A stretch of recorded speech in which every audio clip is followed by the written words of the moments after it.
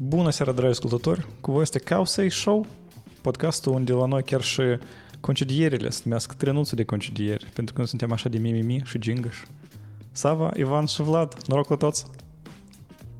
Noroc! Salut! Cum la voi săptămâna asta grea la mine? Mulțumesc, Vlad! Sper că la voi nu așa de grea. Citezi contextul.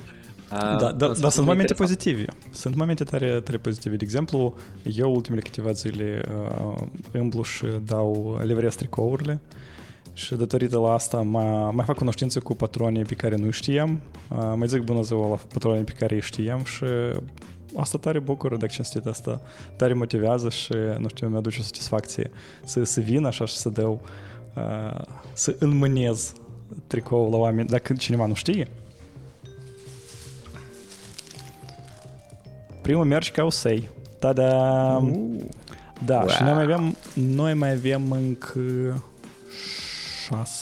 6 tricouri care nu sunt animănui până când, dar dacă reușiți să vă subscrieți la Patreonul nostru, care e patreon.com/causei, o să primiți unul dintre cele 6 care rămân încă. Și cu așa un segue eu vreau să trec la patronii noștri. Și Ciprian Plătică, Dragoș Străinu, Cezar Ciocana, Ion Mocan, Constantin Melniciuc, Maxim Bârcu, Vladimir Pântea, Roman Cor, Cristian Cartofianu, Anastasie Derenco, Alex Bombu, Sergiu Țurcanu, Alex Ursu, Tudor Plugaru, Nicu Soarea, Andrei Luca, Sergiu Negar, Dumitru Condrea, Ivan Danci și Vadim Casap. Mulțumesc mult vouă, enorm, băieți și fete, pentru suportul vostru, datorită vouă, și podcastul există și se dezvoltă în continuare. Mulțumesc mult! Și al doilea anunț nostru tradițional, nu așa de pozitiv, dar necesar, este faptul că în Ucraina războiul mai continuă, Federația Rusă continuă să facă acte teroriste împotriva țării noastre vecine. Și noi am decis să ajutăm cauza, pentru asta am creat o pagină specială pe Causei Show care se numește Stand with Ukraine, unde am adunat câteva linkuri de fonduri de încredere unde puteți dona și voi. O parte din banii colectați, apropo, pe Patreon, încolo și merg. Iată așa viața de astăzi. Și trecem la noutățile noastre cotidiene IT.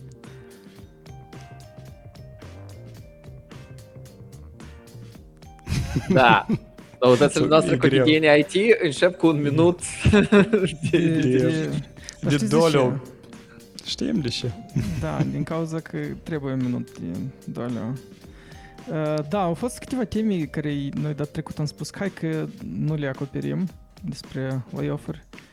Și cu părere de rău... Da, cât acolo, ele am și termină, cât acolo, când și noi discutăm despre asta, asta e... Da. Personal, mie mi se pare că cumva e sfârșit deja de sezon layoff-urilor, dar am fost eu tare greșit. Aparent s-a început sezonul 2. Nu înțeleg, el e legat de Q1, Q2, cum asta se întâmplă?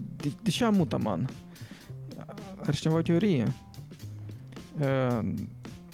Eu cred că să nu-ți din care e tema. Tema este layoff-urile în toate companiile care cred că noi le știm.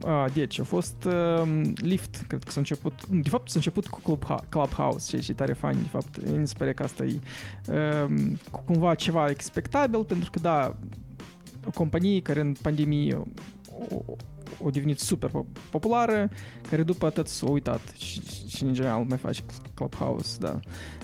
Eu au dat afară, cred că jumate cam din angajați, ceea ce era like, wow. După aia cred că a venit Dropbox, care era așa like tot surpriză, tot vreo 800 de angajați, care erau jur de 6 sau 8% cât. Lyft. Cât stai la 800 de angajați la Dropbox, asta 6 sau 8%? Da. Wow. Dropbox e mare. Mică. Dropbox e mare, da. Dropbox e super mare. Și dacă Clubhouse, eu credeam că Clubhouse a murit încă în 2020, dacă cinstit. Dar interesant, scuze că întrerup, interesant în anunțul la Clubhouse că ei nu spun că layoff-urile sunt dictate de către cum acolo se spune acum, condițiile macroeconomice. Cred că asta e fraza favorită, preferată tuturor. Dar da, în cazul la Clubhouse, ei pur și simplu spun, nu, noi vrem să ne focusăm pe produs, pur și simplu să ne focusăm. Și ca să ne focusăm, noi avem nevoie de mai puțini oameni ca să avem adică mai puține linii, mai bună coordonare. Dar da, Clubhouse-ul jumate de oameni. Eu am impresia că așa de mult se întâmplă că eu nici nu mai urmăresc scriptul care până am urmăreau, știi, că să spună că e situația macro, nu, pur și simplu spun, noi dăm afară 26%. Băi, asta e Lyft. Lyft a dat afară 1000 de oameni, 1072, și asta e 26%. Asta e, wow, asta e tare mult. Și eu n-am auzit nici noutăți de Uber, dar dacă Lyft o companie care e foarte similară cu Uber, început să dai afară, să înțeleg că și acolo poate să întâmple de grabă ceva schimbări. Care s-a auzit? Da, eu am auzit doar zvonuri de la mulți oameni deodată că la Endava la noi s-a întâmplat layoff-uri. Nu știu cât de intensiv, câți oameni și că dacă doar la noi, dar da, e așa un zvon. Dacă cineva știe în chat confirmați sau asta informați. Runda 2 sau runda 1 încă? Unul din câte am înțeles. Abia au ajuns. Dar eu nu sunt tare surprins pentru că de obicei dacă compania face layoff-uri, apoi ei întâi fac la contractors și alte fel de engagements care pot să fie, care nu au un impact foarte mare legal ca să fie anulate. Și asta e un avantaj mare la companii ca Endava, ca să intre într-un fel de forță de muncă care e flexibilă. Și atunci când lumea vrea să facă layoff-uri, când lumea vrea să reducă costurile, atunci da, forța de muncă flexibilă ar trebui să se ducă prima. Apropo de reducerea costurilor, chestia la care eu niciodată nu m-am gândit ce se întâmplă când în companii gen Endava, în general în companii mari outsourcing se întâmplă concedieri, eu nu mă gândeam cum îi se reformatează un pic. Pentru că de parte îi dau afară oameni, evident că în majoritate seniori, pentru că, mă rog, salariile sunt mai mari, da, și banii sunt alții. Dar pe de altă parte îi angajează relativ activ junior, evident. Da? O chestie, nu știu, parcă firească, parcă trebuie să se întâmple și asta e clar, da, dar niciodată nu m-am gândit la dânsă. Dar e așa un fenomen, dar tot printre zvonurile astea de concedieri locale noastre. Cam așa noutăți. Alte companii. Red Hat. Cine a crezut? Adică eu personal chiar mă gândeam într-un timp că uite, toate startup-urile astea cool, cum au angajat în pandemie, așa cum fix așa dau afară. Și mă gândeam că cred că e bine să fie angajat, nu știu, undeva pe la IBM, pe la Red Hat. Stai, Alexava, tu vrei să spui că Red Hat ăsta nu e startup cool? O fost. Cu 20 de ani în urmă, Vlad. Eu nu înțeleg care e diferența 20 de ani în urmă. Cum Red Hat, știi cum? Serverii trebuie tot timpul lătați, nu? Aparent, 2200 de oameni. IBM 3900. Eu mai departe să continuu. Hai, încep cu următoarea companie. Unity. 600 de angajați, 8%. Băi, nu vă miră. Adică îmi place că eu când mă uit la toate procentele de angajări, înțeleg mărimile la companii. De exemplu, niciodată nu m-am gândit că Dropbox e plus minus ca și Unity de mare. Îmi pare mai... Adică ne-ar părea că Unity e cumva un produs mult mai complex decât o aplicație care face sincronizare de file-uri. Nu? Îmi pare că la Dropbox în Enterprise Security Model chestii de astea, dar da, sunt de acord pentru că Unity are și limbajul lor de programare, are și un IDE întreg. Visual Tools, da, și în continuu concurează cu altfel de companii cu mult mai mari, dar da, cu Unity mă aștept ca să aibă cel puțin 1000 de oameni, dar cu Dropbox de acord. Așa că da, la unele cumva e mirarea cum eu au avut așa de mulți oameni până acum, dar alta e mirarea, dar cum am o Unity să reușească cu încă mai puțini oameni să livreze? Adică, mai ales că Unreal Engine e tare bun și frumos. Unreal 5. Da. Eu n-aș fi foarte surprins dacă și la Epic o să fie layoff-uri. Și atunci, dacă îți duc layoff-uri, se duc probabil din chestiile care sunt mai puțin profitabile imediat și se duc din chestiile care sunt speculative și Unreal Engine nu e atât de profitabil imediat și e speculativ și eu sunt sigur că din Unreal Engine nu se duc oameni. Iată, Curly Fingers scrie despre Banana for Scale, că poate asta e cauza reală de layoff-uri, că să înțelegem cât de mari sau mici sunt companiile. Interesant. Da, asta e tare interesant. Unitate de mărime. Stați, dar eu de fapt am confundat. E 16% din Dropbox, e 500 de angajați, 500 de oameni. Eu, puțin v-am dus în eroare cu 6%. Ok, 508, 4.000 de oameni. Oricum nu e mic. Dar e ca la comentariul lui Curly Fingers că Epic, sunt sigur că o să continui să lucreze, deci podcast speculativ ca o să-i joc. Sunt sigur că Epic o să continui să lucreze la Fortnite pentru că Fortnite aduce bani, în pofida la ce spune Curtea Judecătorească a Statelor Unite, aduce bani, dar e ca Unreal Engine mai puțin probabil aduce bani dacă face ca iarba să fie rânduruită un pic mai bine. Ia că tu nu spune. Vania, tu nu spune așa, pentru că în timpul pandemiei știi cum a explodat foarte mult metoda asta de production când la tine stau LED-uri, pe dânsele se proiectează environment-ul este virtual, da, și tu ca personaj, cum a fost filmat ăsta Baby Yoda, Mandalorian, da? Acolo, în background sunt LED-uri, acolo nu-i green screen, da? Acolo tot e făcut din LED-uri și îți primești că tot se proiectează, adică când el e filmat cu imaginea gata, da, care acolo. Și camera virtuală se mișcă împreună cu camera reală care filmează actor. Să primești că se schimbă fundalul și tot ce acolo trebuie să fie în environment. Și tehnologia asta a fost făcută accesibil în Unreal Engine și foarte multe studiouri, mitele de production au început să facă videoclipuri muzicale, diferite alte fel de spoturi, nu știu, publicitare și așa mai departe, adică video production cu ajutorul tehnologiei asta. Și eu mi închipui că asta a spărit foarte tare utilizarea la Unreal Engine, așa că nu mai spune. Poate sunt vânzări. Cine încă? Upwork. Dacă tot vorbim despre companii de outsource sau, de fapt, nu de outsource, platformă de marketplace pentru freelancer. E dat afară freelancer? Nu cred, dar... S-a invalidat account-ul. 130 de oameni. Destul de... Da, este leacă, da. Dar câte procente? 15%, 137 de oameni. Adică, basically, sunt 1000 de oameni acolo. Adică mai puțin acum. Da. Și acum, cereaș de tort, pentru mine a fost surpriză, care mie s-a părut că asta nu se întâmplă. Shopify, 20%. Noutele săptămâni, da, cred că. Da. Asta e tare mult. Cât de mulți angajați are Shopify? Că eu nu spus câți oameni să dea afară. Nu știu, cred că mulți, dar și pe mine m-a surprins cumva, eu nu pot spun plăcut sau neplăcut, în anunțul ăsta, asta e limbajul care a fost ales. Tu vezi că mesajul ăla mult probabil nu a fost scris cu ajutorul la ChatGPT, pentru că e destul de direct, destul de așa la punct și deodată e explicat care e situația și știi cumva asta e viața, da, trebuie de făcut. Cam așa. Și mie asta mi-a plăcut. Nu știu,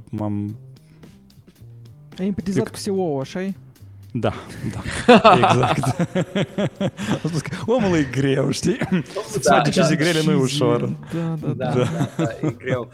Mi pare că, da, cum, Shopify a avut un boom foarte mare în hiring și în tot asta în timpul pandemiei și s-a băgat și în cripto și kind of, nu știu, s-ar fi putut prevăzut, nu știu dacă s-ar fi putut prevedea faptul că 20% de oameni plus faptul că echipa lor de shipping după ce eu cumpărat Flexport, după echipa lor de shipping, tot e dat afară.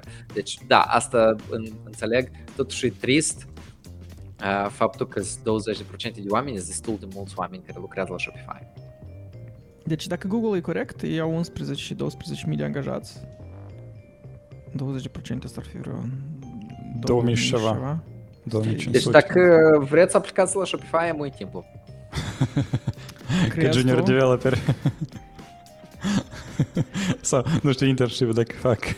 Sau ca CEO, poate, nu știu, poate interesant cât plătește pentru CEO sau astfel de poziții. Vorbind de astfel de poziții, interesant că în pofida faptului că au fost făcute multe layoff-uri, bonusurile la C-level oameni oricum sunt foarte, foarte mari. De exemplu, așa, insider info la Causei, de exemplu la Meta, era vorba despre faptul că multă lume acum la Meta primește de asta did not meet expectations și asta e motivul deși ei se duc în altă parte, da? Sau is laid off.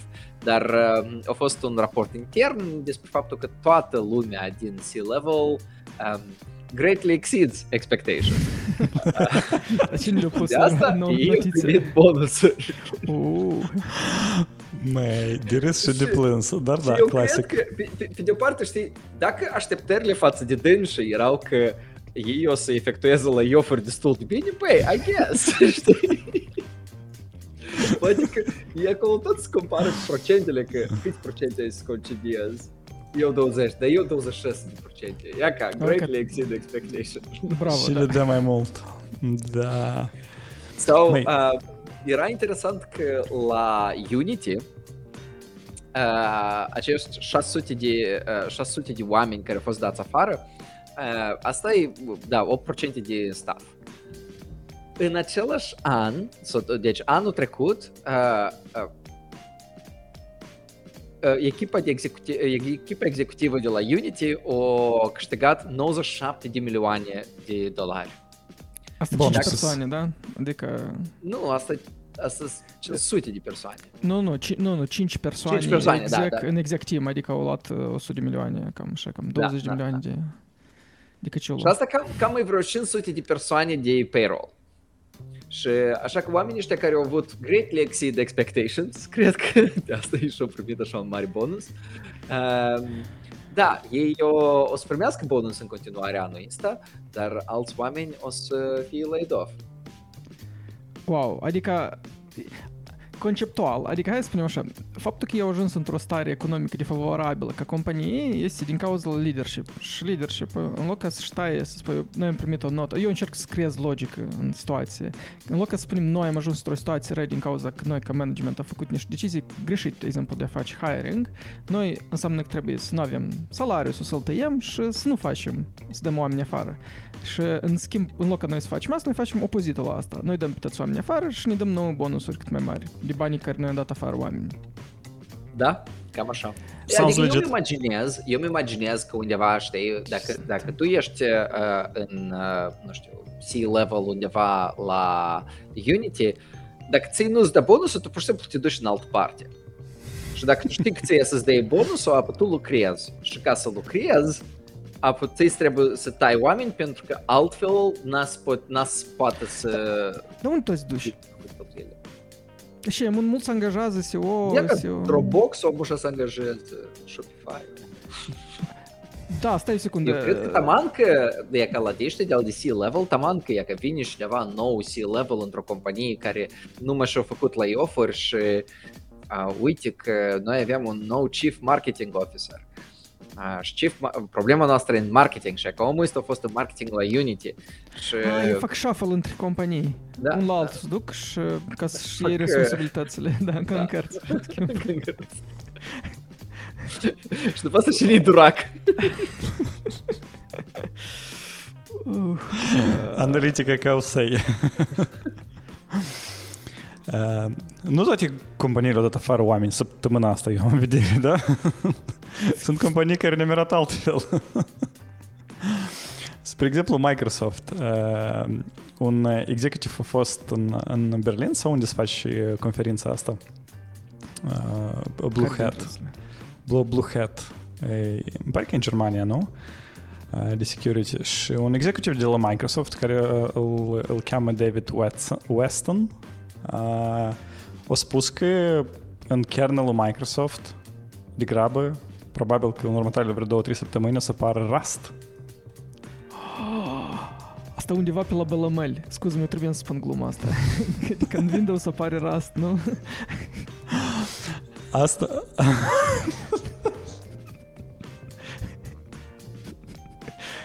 Asta ne duce nici de șutca Linux on the desktop.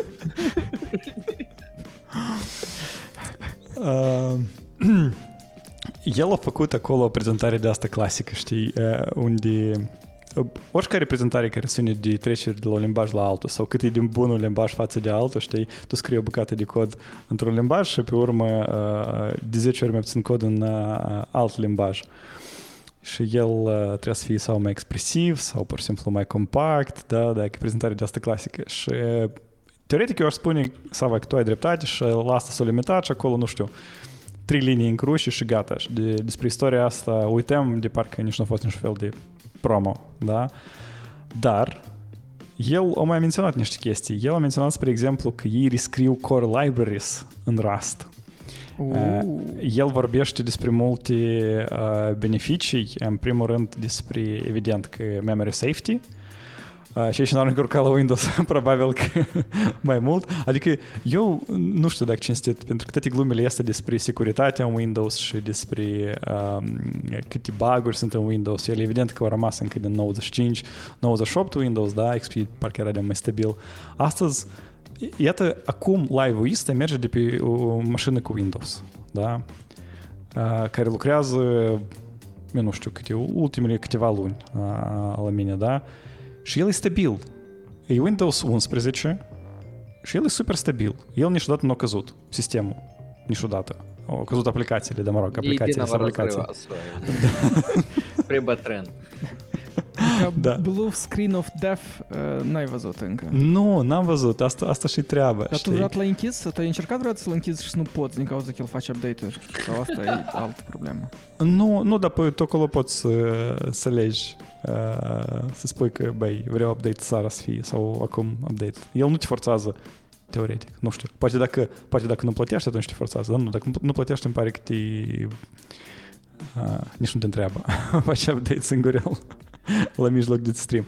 Dar da, întorcându-ne la anunțul ăsta, mie mi se pare el destul de serios. Adică cât de, nu știu, galben n-ar suna titlul, dar mie se pare că anunțul destul de serios și oamenii aparent acolo s-au apucat, da, mai serios de kernel, de core libraries și de treaba asta anterior și, nu știu, nu poate să nu bucure faptul că ei popularizează Rust totodată. Așa, Andrei? Îmi place, într-adevăr, îmi place faptul că ei au ales o tehnologie care lucrează și care lucrează bine și care da, nu-i de asta, nu trecut la F# sau nu trecut la, nu scris core services în TypeScript sau mai știu eu. Da, au făcut în ceva stabil. O altă... Încă o chestie este că doar noi acum câteva, nu știu, luni în urmă am vorbit despre cum în Linux unele librării sunt rescrise deja în Rust. Adică dacă Rust chiar devine un fel de industrie standard pentru sisteme de operare, eu înțeleg că acolo API-ul e problemă, dar conceptual, teoretic, ar fi cumva să faci o aplicație care să ruleze pe ambele sisteme, nu știu cum. Da, n-are nicio legătură, sorry, dar pur și simplu, un fel de vis al meu. Dar stai, visul ăsta n-a fost îndeplinit încât în 92, când acolo Java a fost lansat, 94? Vlad, nu, e ca așa, nu trebuie. Mai spun de când web a apărut. Cum se numește? WebAssembly? Rust și acolo? Da, este. Da, mie îmi place teoria lui Carly Fingers că scrie Rust, trebuie Rust developer, că pentru asta trebuie locuri vacante, pentru asta trebuie layoff-uri. Deci de asta sunt făcute layoff-uri de 20% la Shopify. Eu am să fiu în loc de beeper. Mie îmi place teoria asta. Mie tare mult îmi place teoria asta și asta e o șansă pentru toți noi. De asta da, învățăm Rust. Dar o altă companie care a trecut la ceva mai stabil în ultimele câteva luni asta a fost Amazon. Amazon în unul din serviciile sale și pentru mine acest blog post este super hazliu. Eu nu știu cât timp o să trăiască acest blog post pentru că efectiv în el Amazon spune că ei au rescris un anumit serviciu de analiză la video content în Prime Video ca să vadă dacă contentul e formatat corect sau nu, dacă există greșeli de encoding sau nu. Și acest serviciu folosea AWS Lambda și Step Functions și S3 și mai multe chestii și era destul de slow și așa mai departe. Și Amazon a spus că da, noi l-am rescris și l-am pus pe un Tazic, pe un EC2 și el lucrează și cu mult mai ieftin cu mult mai bun. Cu mult mai ieftin? Cum adică cu mult mai ieftin? El e cu 90% mai ieftin. Ivan, asta e mult! Și aici eu mă întreb, dar voi v-ați gândit când ați publicat acest blog post? Asta e exemplificare la să te împuști în picior. Absolut, pentru că pe de o parte, voi v-ați gândit când ați făcut design la soluția asta, pentru că e bun, serverless e foarte bun atunci când tu nu ai foarte multe payload-uri, atunci când tu ai foarte volatil execuția și așa mai departe, dar atunci când tu ai un serviciu care rulează constant și rulează fix același cod, nu, probabil serverless nu e cea mai bună soluție. Și puțin așa nu ne spune din cartea de arhitectură de AWS Lambda din Amazon. Și AWS a confirmat acest lucru. Pe lângă asta, ei au spus la toți clienții săi că, adică prin acest blog post, eu însiduiez, că au spus la toți clienții săi că, băi, da, noi vă vindem Lambda, dar apropo, EC2, care e cu mult mai ieftin, de pe care noi facem cu mult mai puțini bani, tot lucrează, apropo. Poate ei, de fapt, se gândesc la footprint-ul lor de carbon și ei vreau să nu consume și de mult layer de virtualizare, dar pur și simplu, da, e că se duce mașinile EC2. Adică, sau tu vrei să spui că layoff-uri deja au făcut, banii deja au economisit, da? Acum e timpul de să te gândești la carbon footprint. Da. Apoi e timpul să te gândești la developer obișnuit, amu timpul să te gândești la tipa Robin Good, Bezos Good sau cum acolo. By the way, Prime Video e una dintre puținele organizații în Amazon care încă angajează, îmi pare că ei încă cresc. Dar cred că angajează intern, nu cred că tare angajează din extern, dar... Stai, like, după Lord, cum se numește Lord of the Rings, serialul lor? Rings of Power. După da. Rings of Power, Amazon Prime încă mai angajează? Aparent, da, tehnic acolo iau mult de lucru, dar stai, eu am o întrebare. Dacă noi vorbim, da, noi înțelegem că e și un fel de luptă, like, antireclamă la serverless, dar conceptual, acolo e leacă încă mai serioasă, mai gravă situația, că el nu doar despre asta vorbește, el vorbește despre ce că, în general, se formează tot ca un monolit, ca cod. E mai simplu de operat decât ca multe bucățele de cod, arhitectură spartă în toate bucățele. Și aici, așa, pentru mine a fost un fel de ha-ha-ha-ha-ha-ha. Like no way, da? Nu chiar că no way, dar în sensul că era ideea că, nu știu, acum 10 ani în urmă te-ați spus că asta e viitorul și te-ați credeau într asta și că noi am ajuns în viitorul și ala în care noi am spus, rămân înapoi în trecut, unde e mașina? Hai să treci la până la ghid.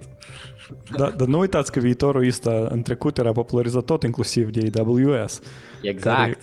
Care pentru că deși și nu, da. Care spune, noi putem să vedem mai multe mașini dacă voi vă schimbați arhitectura la aplicații. Mai multe mititele în toate colțurile lumii. Da, și nu trebuie să vă gândiți la scaling, la nimic nu trebuie să vă gândiți. Dar da, e interesant. Să vedem cât timp o să reziste acest blog post. Urmărim noutățile pentru voi aici la Causei. Facem încă un concurs? Și ne scrie numărul de zile cât mai apropiat. Cât va rezista acest blog post? Postul a fost publicat pe 22 martie, îmi pare că, așa că deja ține câteva luni, așa că da. Stai, dar eu ne-am duc aminte, una dintre cele mai importante, cum spun eu, chestii care au adus Bezos, chiar el însuși în viața developerilor de zi cu zi la Amazon, asta e că ei atât trebuie să facă expose la un API HTTP. Eu să înțeleg că el aici doar pur și simplu împotriva doar la Lambda conceptual, la tot serverless-ul ăsta, sau el în general vrea să spună că poate nu este neapărat așa de util de spart în microservicii și poate este mai mult sens de a crea o leacă mai monolitice aplicațiile voastre. Că eu din câte înțeleg, el fix asta spune și asta tot în general e o direcție interesantă nouă de gândire, că noi toți ne-am dus între aceea că noi avem de operat un serviciu și noi spargem în foarte, foarte multe bucățele intele. Da, clar că cel mai mare cum spun eu, direcție în care poți duce asta e serverless, dar este încă și o direcție mai înainte de asta. Și el doar spune despre asta și povestește cum el spune că într-un monolithic application tu ai mai puțină comunicare între componente. Eu corect citesc că noi în general ne spunem mâine pe mâine că hai să punem înapoi Rails. Băi, da! E ca oamenii care sunt laid off de la Shopify îți pot să ajute. A să rescrii Rails în Rust și iarăși e monolite. Adică eficient. e ceea ce să înveță Rust într-o zi și a să rescrie Rails cu ajutor la ChatGPT și o să fie bine. O să fie și trebuie. Viitorul care îl merităm. Vorbind de ChatGPT, începem rubrica ai? Începem. Săptămâna asta s-au întâmplat câteva chestii cu ChatGPT care sunt interesante. Pentru mine cel mai interesant lucru a fost faptul că a fost o companie care se numește Chegg, care de fapt ajută la e o leacă aiurea ca business, ajută ca tu să găsești răspunsuri la orice fel de chestie. Și studenții din SUA foarte des spun, eu nu am atât timp pentru acasă și eu pur și simplu îți plătesc la Chegg foarte puțin și a să iau răspuns corect. Și în ultimul raport financiar de la Chegg, ei au citat că ChatGPT au un impact asupra clienților noi, asupra consumatorilor noi. Și asta a făcut ca stocul scadă de la 18, unde era, la 11, 37% în câteva ore. Da, e ca așa. Deci, doar clienții noi? Adică doar fluxul noi? Adică spun doar clienții noi, adică noi vedem că crește interesul din partea oamenilor noi, care sunt potențiali clienți, el crește mai mult spre ChatGPT decât spre noi. Pentru că lumea poate să adreseze la ChatGPT pentru răspunsuri, dar nu să treacă prin tot felul de growth tactici pe care noi le-am făcut în aplicația noastră. Iată-l AGI-ul nostru pe care îl așteptam, da? Asta nu să cancer licuit, asta nu să cu, nu știu, materiale noi, chimie nouă, nu, asta e metode noi de a înșela examinatorul. Doar atât. Ia-te-mă pe acasă. Da. Păi, dar știi, pe de altă parte, laboratoarele și alea la, nu știu ce... Singur n-a să scrie, da? Da, exact. Cineva trebuie să scrie, am vedem cum faci ChatGPT raport la desen linear. Dar stai, dar asta nu e oare chiar bine că copiii acum învață să folosească deodată ChatGPT-ul? Adică, da, examenele înseamnă că sunt rău construite dacă el poți să le treci cu ChatGPT, dar dacă omul înțelege și poate începe a folosi tool-ul ăsta, e fix așa și la lucru mâine să-l folosească și să aibă job. Ca și employable, că el poate folosi ChatGPT-ul. Eu sunt de acord cu tine, Sava, în afirmație, dar nu sunt de acord în conținut. Adică eu sunt de acord că trebuie, în sens că oamenii trebuie să învețe asta și trebuie să înceapă folosi, dar nu pentru că asta le permite, nu știu, le dă careva avantaj, dar mai mult pentru că asta o să fie filtrat mai repede, da? Adică E că cum Vania a spus că anumite teste devin nerelevante, da? Pentru că pur și simplu nu testează poate și ești trebuie, știi? Și ChatGPT cumva forțează ca să testeze și ești trebuie, da? Să testeze așa și omul încă e mai bun, da? Să focuseze pe skill-urile mai actuale pentru oameni. Și eu cred că asta e chiar destul de important și nu trebuie totuși să exagerăm cu, nu știu, banatul la tehnologie sau ceva genul, pentru că ei oricum o să vină. Trebuie să ne adaptăm. Da, interesant despre... Asta e da. E trist, e ca oamenii făceau business. Nu e foarte bun business, dar e business. E că a venit automatizarea. Ivan, ei făceau business, tu stai o secundă și oamenii fac business, dar nu... Trecem la următoarea temă, care eu cred că eu leac mai... Business. Oamenii fac mai scurt așa o chestie, ei fac index funduri. Asta e business după definiția de business. Eu și investesc în alte companii și ei hotărăsc în care companii să investească ca să le fac profit la oamenii care investesc în aceste indexuri, da? Asta e meta financiar, unde să-ți păstrezi tu pensia, unde noi ne păstrăm pensia, Ivan, tăți. Da, mai scurt, s-a creat un portofoliu și de către ChatGPT și este...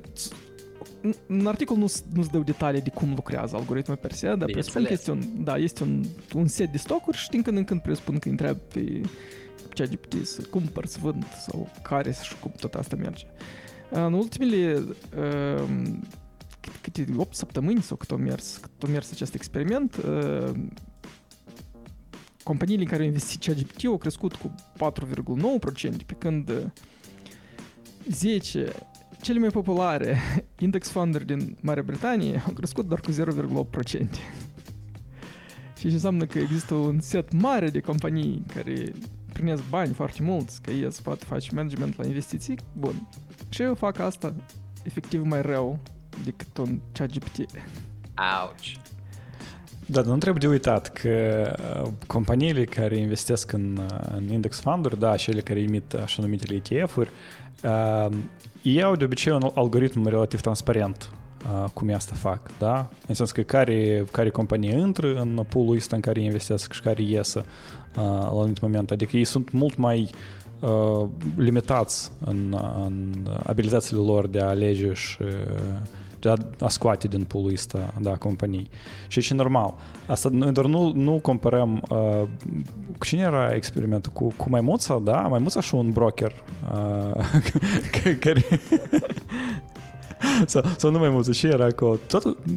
Tot era chiar și cu o monetcă, pentru că dacă tu pur și simplu arunci un bănuț, el are probabilitate de 50/50 și tu ai cumva o clară statistică pe când oamenii fac decizii citind articole și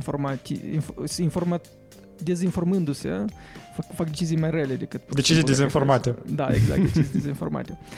Faptul că, de fapt, undeva mai auzisem că, de fapt, analiza foarte multe fonduri de investiții, de exemplu, ele, cum tu spui, este publică distribuția în care companiile investesc.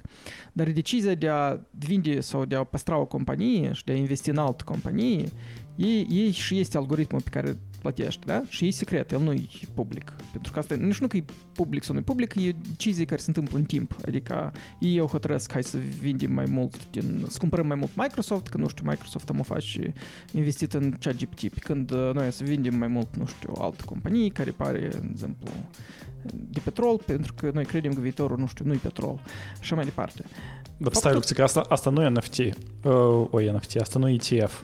Asta și este index fund, tot aceeași. ETF și index fund, nu? Păi ETF-ul, da, e foarte des să iei după index fund, dar eu vreau să spun că și tu descrii, asta nu ETF.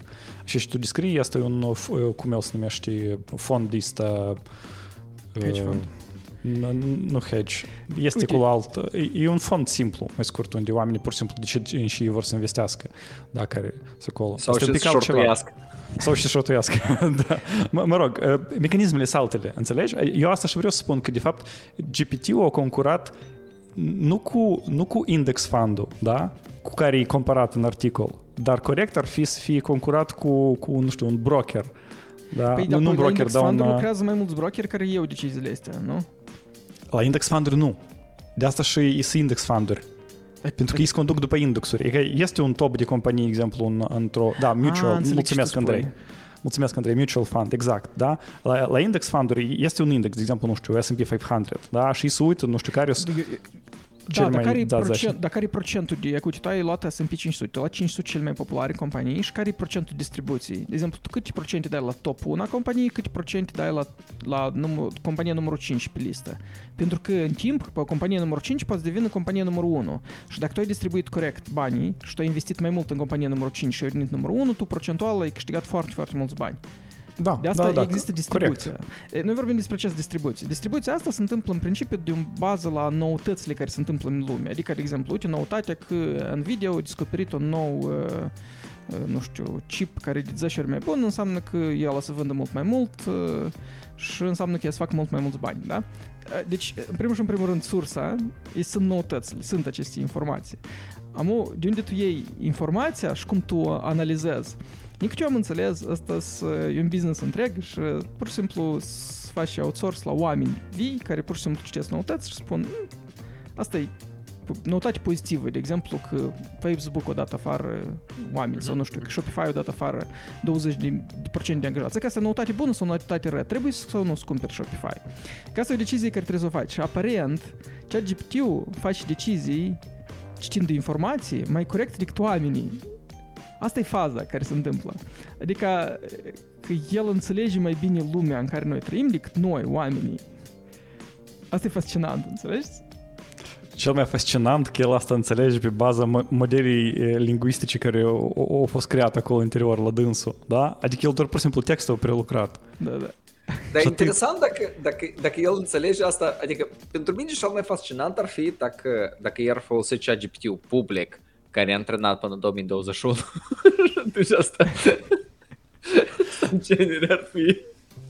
Nu, dar vezi că lor nu le trebuiește informația actuală. Adică tu, ca utilizator, poți să-i dai informația asta actuală, să-i spui că, uite, s-a întâmplat asta și asta, spre exemplu, da? Și tu crezi cum asta se influențează stocurile cu tare, știi?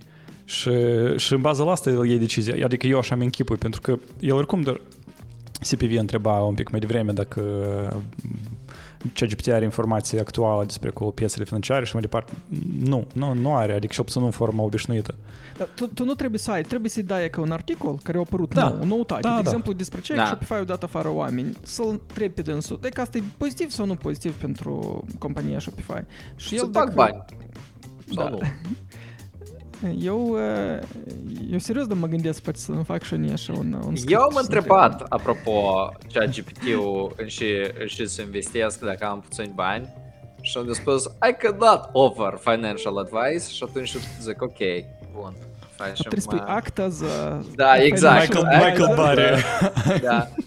Tu ești un investitor cu succes foarte, foarte mult și tu n-ai probabil, tu nu lucrezi la Credit Suisse, tu nu lucrezi la Silicon Valley Bank.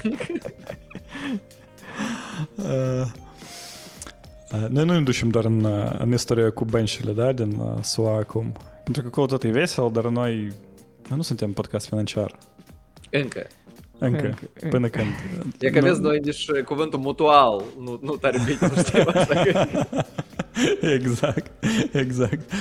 Când o să vină Andrei la noi în ospiție, atunci o să fim podcast financiar. Și rast. Dar tot în articolul celălalt, by the way, era foarte funny că, tipa, acolo așa se întreabă oamenii, dar de unde e la mai degrabă un advice, de la un TikToker sau de la un AI, știi? Aluzii la fiind că mulți brokeri tot... Știți memurile astea, cum brokerii stau și se uită la TikTok-uri și investesc bazându-se pe... What? Pentru comision. What? Vlad, nu e mult mai fucked up decât tu credeai. Nu, eu pur și simplu trebuie să ne instalez TikTok aparent. Haideți ceva pozitiv, Vlad. Tare pozitiv. Am așa vă gruzesc, n-ați mai vreți pozitiv de la mine. Noi data trecută nu prea am vorbit despre legislație, da? Deloc n-am vorbit aproape că... Abia că n-am reușit să vorbim despre toate momentele legislative. Ele erau în mare majoritate rele, pentru că, evident, UK și America vor să facă ban la encryption, ceea ce nu poate să nu întristeze, dar totodată există și o mișcare inversă. În Europa, în special, de exemplu, există un proiect legislativ care e menit să baneze face recognition. Da? Adică tehnologia aceea care deja de mulți ani ține sub control societatea chineză, să spunem așa, prin care chinezii plătesc, de exemplu, chiar la magazin, da? Prin care ei sunt practic monitorizați, trecuiți de acasă până la lucru și înapoi pe stres și așa mai departe. Treaba asta vor să interzică în Europa. Și eu cred că asta e o chestie tare bună.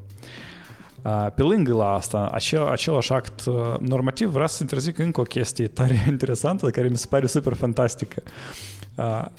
Ați văzut filmul cu cine acolo era? Tom Cruise? Vania, tu știi care e film, da? Eu vreau să spun. Cu Tom Cruise acolo era, Raport minoritar, da. Da. Minority Report. Nu lua ceva timp. Raport minoritar, asta e și are partid ușor.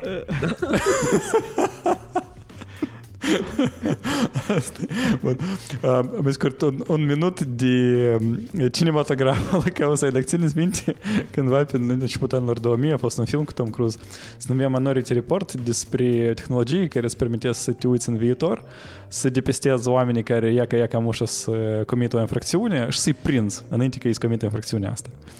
Minunat, da? Apoi că în legea asta europeană se interzice nu numai detectarea feței, da, în video, dar și chestia asta. Adică se interzice de a încerca de a prezice cum se comporte un om și de a-l judeca în dependență de prezicerile astea. Ceea ce mi se pare redundant un pic, pentru că există prezumția nevinovăției, da? Adică mi se pare că asta acoperă cumva cazul ăsta, pentru că dacă tu n-ai făcut ceva... Adică faptul că tu intri cu două și pistoale în școală încă nu înseamnă nimic.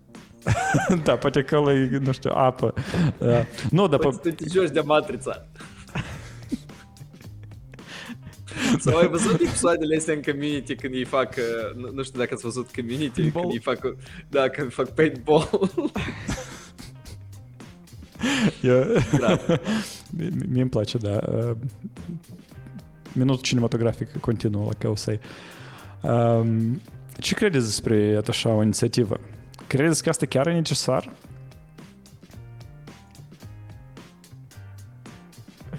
Da. Păi da. La mine mai puțin, la Dumnezeu mai mult. Îmi pare că e înainte. Da, stai secund, izbanează orice detectare, de exemplu, dacă eu, sau vorbim doar de state, pentru că dacă eu sunt un magazin care am un sistem de exemplu Amazon Fresh, știi, care poți să intri și să te duci. Eu nu știu dacă asta e ține de agenții privați. În actul legislativ sunt menționate camerele CVT sau CCTV, cum le numesc, camerele care stau prin străzi, da? Și ideea cred că e ca să nu fie capabil status să-ți monitorizeze deplasarea ta. Da. Da, asta înseamnă că e despre stat. Adică dacă e o companie privată spate, da?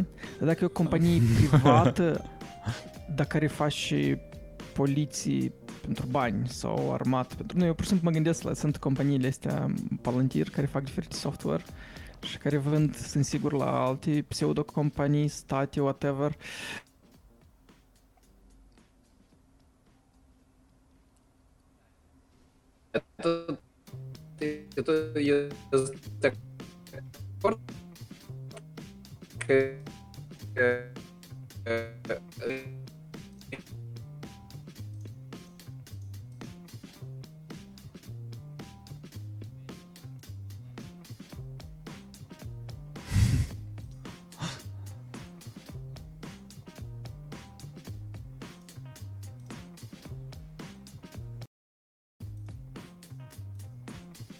cetățenii Uniunii Europene să aibă idei de cum să folosește datele lor. Și chiar chestiile astea îmi par bune că și-al puțin începe o discuție la nivel de reglementat. Eu nu pot să vorbesc atunci când în comentarii cineva spune Windows e de vină, Rust. Da, n-am dispărut pe câteva secunde, asta a fost din cauza la conectarea mea de rețea, din păcate. Sorry. Dar suntem acum ok. Eu bun măjăm ceva, e ok. Da. Nu. Dacă poți să sumarizezi asta repejor încă o dată. E bun, zăciot. Mă făceați legi. Da, actul se numește DSA, Digital Service Act. Da? Și el a definit de fapt în lege cine sunt acele companii care sunt considerate VLOP și VLOS. Și asta e fan, pentru că de fapt sunt fix 19 companii care, nu știu, acolo să ne ducem așa puțin pentru rânzlei: Facebook, Booking, Bing, LinkedIn, Instagram, TikTok, multe și de toate. Și ele toate de azi înainte o să trebuiască să prezinte rapoarte la stat cum operează algoritmii lor.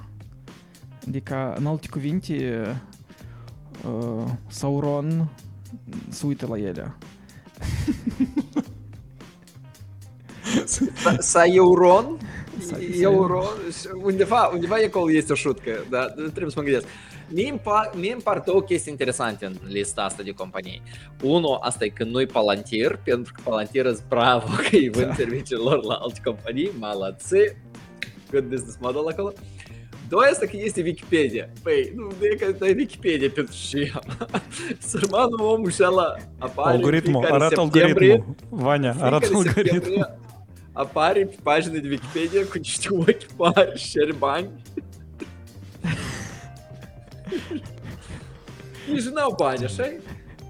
No. Dar nu e chiar și organizații non-guvernamentală sau ceva genul, eu așa m-aș aștepta de la Wikipedia. Ceva genul non-profit și înseamnă că toate profiturile vin la 3 oameni, știi? Da. Nu știu, mie îmi pare așa straniu, adică GDPR, asta e un fel de next GDPR, dacă așa să luăm, pentru că dacă GDPR-ul pur și simplu targetat după bază de, cum să lămuresc eu, cât de mult bani tu făceai, revenue, aici în cazul dat e s-a dus încă și mai înainte, e concret, a spus lista, e că băieți, voi sunteți ăștia pe care noi ați uităm la voi. Mie îmi pare asta puțin așa, eu înțeleg conceptul că noi luptăm puțin cu un fel de monopol tehnologic și monopol de date a oamenilor, dar totuși așa nu știu cum parcă o listă tare concretă de parcă îmi pare asta straniu, nu știu cum să explic. Dar pe ea nu a fost creată după numărul de utilizatori care îi iau. Ca și în actul legislativ care noi mai înainte l-am discutat, da, care spunea că o să trebuiască să... Adică dacă asta e companie nu americană, da, noi putem să inducem anumite embargo-uri pentru dânsa, da, și asta se începe de la 1 milion de utilizatori. Aici cum a făcut? Îmi pare că 45 de milioane de user activi trebuie să ai pe lună, cred că da, ca să se considere asta și... Ca să fie admis în clubul VLOP. Da. Club VLOP. Da, eu cred că asta e să fie o mare fază în viitor, pentru că eu cred că să strânească tare multe întrebări de... Eu stipulat sau nu stipulat în acest act concret ce eu vreau, cum o să fie documentați algoritmii, e ca cum TikTok o să spună, cum o dăm și acolo Face lucrează. E bine cum documentați, dar cum o să fie asta verificat, Sava? Asta, fix așa și Twitter, cum am postat codul sursă la algoritmul de recomandare. Nu și noi suntem open source. Da, noi suntem open source. Păcat că nu în Rust. Da, corect. Dar la tema Palantir și Face Recognition, ne-am aminte că la noi aici în Marea Britanie a fost un caz când un om, când intri în aeroport și în țară, în general, sunt foarte, foarte multe camere la intrare și ele special încă au așa un fel de set de LED-uri care se operează ca să atragă atenția și tu vrei, nu vrei, te uiți într-un și cum fața ta este înregistrată. Acum, a fost un om care când a intrat, special nu s-a uitat în ele și a ținut capul tot mai jos și mai jos și s-a oprit poliția. Și l-a identificat și a început să-l întrebe de ce te-ai încercat să ascunzi fața. Eu sunt de acord aici cu tine, Ivan, pentru că unele companii sunt poate, dar unele nu. Dar da, care sunt milioane de utilizatori activi la Palantir? Nu știu. Vorbim de utilizatori activi. Da, exact. Vorbim de utilizatori activi. Sava, tu mai ai o ultimă noutate pentru azi? Da, și pozitiv. Cum să fim activi? Cum să fim activi? Sau pasivi? Stai că eu ceva... Nu știu unde. Eu nu știu unde mă duc. Acolo alte listă. Nu listă. Eu cred că, da, hai să terminăm pe notă pozitivă care s-a întâmplat. Așa, mai la pământ. Mai la pământ, da, mai static. Mai static. Deci, venim data asta cu un... cum se numește? Tweet? Sau nu e tweet, așa? E de pe un postare de pe Mastodon? Tut. Un tut? Serios? Așa se numește? Wow. Da. Deci un tut. Un om a început să aibă niște probleme cu monitorul lui. A observat că câteodată monitorul pur și simplu stânge și a încercat să depisteze care e problema. A încercat să scoată toate USB-urile, să schimbe toate tastaturile, să fac foarte multe, nu știu, să înțeleagă poate ceva cu priza. Și mai departe. Și în urma investigației lui, el a observat că cât făcea investigația asta, el cumva întâmplător a schimbat scaunul, alt scaun. Și nu mai apărea, nu se mai stângea random ecranul, monitor extern. El cumva a depistat că problema e în scaun și în scaun de la Ikea, anume tare concret. Aparent, asta e pur și simplu unul dintre cele mai fascinante pentru mine, cum eu spun eu, investigație și cea mai definiție la hacker, știi? De asta, old school.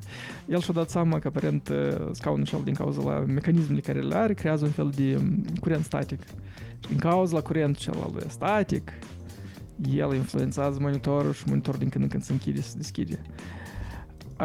Da, și scaunul este renumit, se numește... Cum se numește el? Că toți îl știu, da? De la Ikea, Marcus.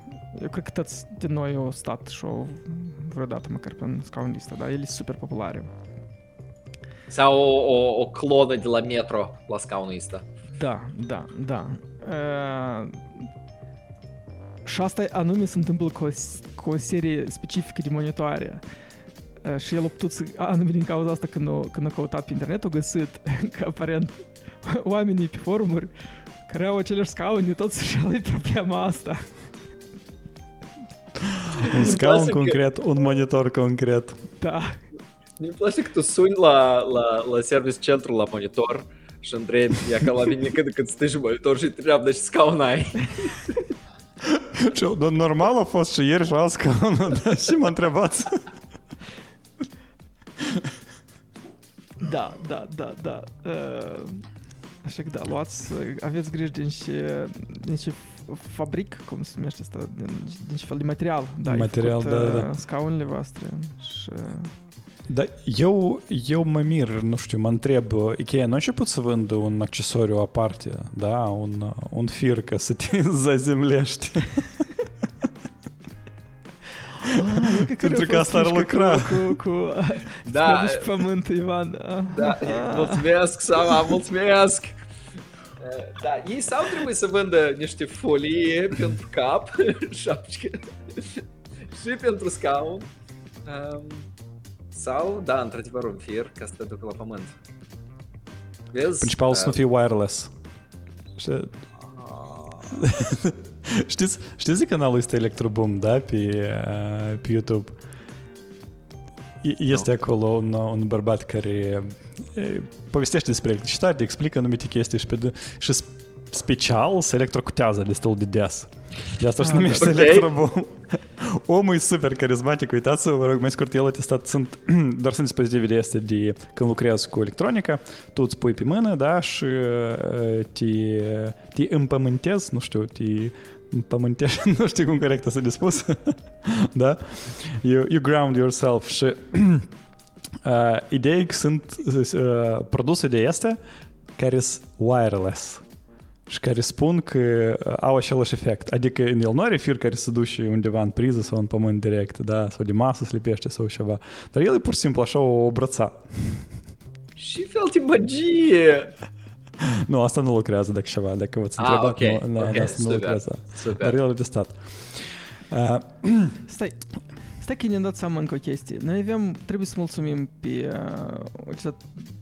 pe cum spune, prietenii noștri din Discord, care au dus tot niște teme tare interesante, care noi cred că ar merita să le menționăm, pentru că ele chiar sunt tare interesante. Eu m-am uitat și eu parcă am văzut o revoluție care se întâmplă. În primul rând, mulțumim Dumitru pentru tema cu passkey. Deci, cu passkey, scuză. Cum se numește passkey sau cum? Ideea e că Google vrea să introducă un... Cozonac corect, să zice. Cozonac? Nu-i pască. Ok. Deci, de mult se discută ideea de a scăpa de prostiile astea care se numesc parole, pentru că ele se uită și ele pe urmă scris pe un sticker undeva lângă monitorul ăla care te electrocutează încă. Nu-s bune. Și cum ar fi ca noi să complet schimbăm cu datele noastre biologice, adică, nu știu, am toate telefoanele noastre mobile, în principiu se deblochează cu niște amprente sau cu fețele noastre, care, teoretic, pot ușor să înlocuiască parola. Sorry, Zava, când ai spus datele noastre biologice, ne-am închipuit că trebuie să scuipi în ceva, să știu de ce, nu știu. Biometrice, nu știu. Asta tu ești, asta eu, dacă ajungi.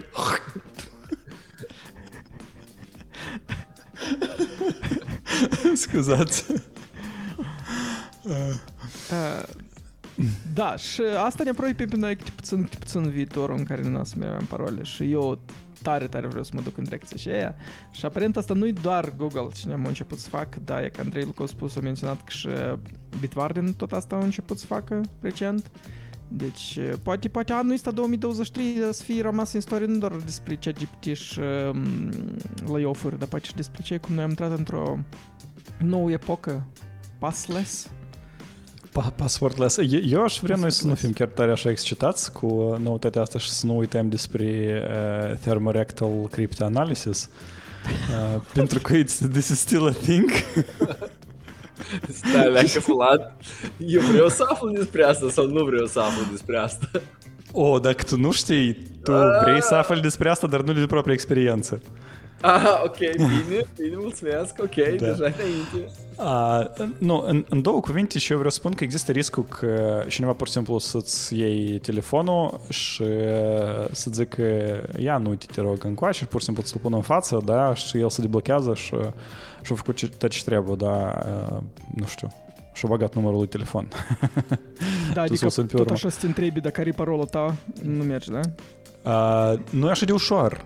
Nu e așa de ușor, în sens că asta necesită timp, știi, înțelegi, efort mai mult. Eu am găsit o metodă cu Face ID, tu pur și simplu te strâmbi. Când telefonul la tine e în față, tu faci așa ea și el nu se deblochează. Vlad, tu ai avut așa cazuri? Știi cum, Chișinău încă nu e așa de safe cum vă închipuiți. Nu, n-am avut, dar eu m-am gândit la asta și de asta am testat telefonul. E că cineva mi-e telefonul, da, mă forțează, nu știu, să-l deblochez și eu fac. Știi, cu degetul ușor, ți-ai rost degetul și gata, nu lucrează. Dar dacă e Face ID...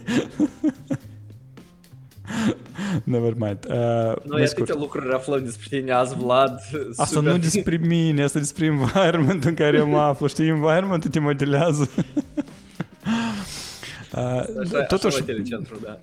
Da, așa la telecentru. Totuși vreau să nu uităm că passwordless sună bine, dar nu tot timpul e aplicabil și evident că dacă, mă rog, chiar și telefonul care cu Face ID se deblochează sistemul de operare, el oricum îți cere parola, nu știu, sau un PIN cod odată la 7 deblocări sau cât acolo. Așa că trebuie să nu fim chiar tare duși de ideea asta minunată. Da, și încă o temă a venit la CPV care ne-a anunțat că de fapt Bing AI Chat este disponibil la toți de astăzi. Deja nu mai este invite only, așa că cine nu a avut acces, ce să folosiți? GPT-4 integrat în Bing direct, aveți până la câte acolo? 20 întrebări pe zi, îmi pare că poți să spui, da? 20 pe zi? Nu e pe lună? Sau pe săptămână? Nu știu cum. Nu cred că așa e de strict. Da. Dar... Nu, ok, aveți, ceva aveți. Duceți-vă și folosiți. Bine, astea sunt toate noutățile care am vrut să le discutăm, așa?